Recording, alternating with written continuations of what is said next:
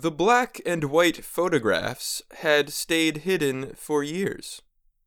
The images showed Native American students who were part of the first group to attend a boarding school in New Mexico. A boarding school is a school where students live during the school term. The first picture showed girls covered in cloth with Native American shoes on their feet. The next picture, taken just weeks later, was very different. In it, the students were in school uniforms. They wore work boots and large straw hats on their heads. The photographs were taken in 1885. History professor Larry Laricchio said he found the pictures while researching something else. He works at the Latin American and Iberian Institute at the University of New Mexico. Laricchio immediately recognized their importance. The images represented the attempt by the U.S. government, religious organizations, and other groups to assimilate Native youth into white society. The children were removed from their families and homes and sent to boarding schools. The effort lasted more than a century. Today, the U.S. government is seeking to learn more about the nation's policies on Native American boarding schools, where reports of physical and sexual abuse were widespread. The U.S. Interior Department has started going through records in hopes of finding past boarding schools and the names and tribes of students. The project also will try to find how many children died while attending those schools and were buried in mass graves. Last week, the dug-up remains of 9 Native American children who died more than 100 years ago were given to relatives. The children attended a government-run school in Pennsylvania. The remains were given to the Rosebud Sioux tribe in South Dakota. Interior Secretary Deb Haaland is a member of the Laguna Pueblo tribe. She is the first Native American to lead a cabinet agency.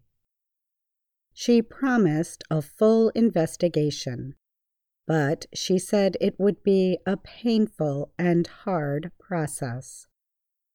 The Interior Department and the National Archives have some records related to the boarding schools, but most of the records are spread around in places across the country.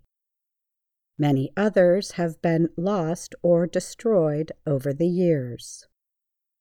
The National Native American Boarding School Healing Coalition has been working to collect information about the schools for almost 10 years. The Minnesota-based group has identified nearly 370 schools. The group estimates that hundreds of thousands of Native American children attended the schools between 1869 and the 1960s. Christine Dindisi McCleave is head of the group and a member of the Turtle Mountain Ojibwe Nation. She said the group has found records for only 40% of the schools they have identified. What the research and family stories show is that many children never came back home. The Interior Department has taken a first step to find more about the history, but Dindisi McCleave and others are pushing for the establishment of a federal committee. A similar committee was created in Canada, where the remains of more than 1,000 children have been found in recent weeks at schools there. In 1819, the United States passed the Indian Civilization Act. That, and other laws, supported Indian boarding schools across the nation. For over 150 years, Native children were taken from their communities and forced into boarding schools. New Mexico Indian Affairs Secretary Lynn Trujillo said her grandmother was taken to one of the boarding schools when she was 6 years old. Native communities have known about these atrocities for a very long time, but being able to bring them to light and talk about them, no matter how painful, is part of that process toward healing, Trujillo said. For Dindisi McCleave, moving forward with healing will require more research, data, and understanding. She said part of knowing the full truth will be hearing the testimony of survivors and descendants.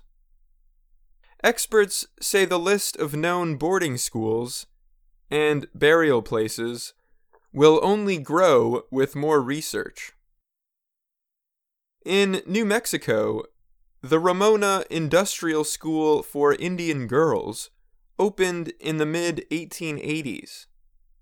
It was made up of mostly Apache students. Many of them had parents who were being held prisoner by the U.S. Army about 160 kilometers away. It was not far from the Santa Fe city center.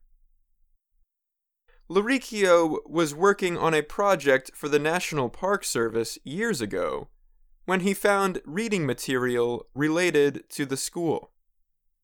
Researching the school was a months-long effort that involved looking through hundreds of materials.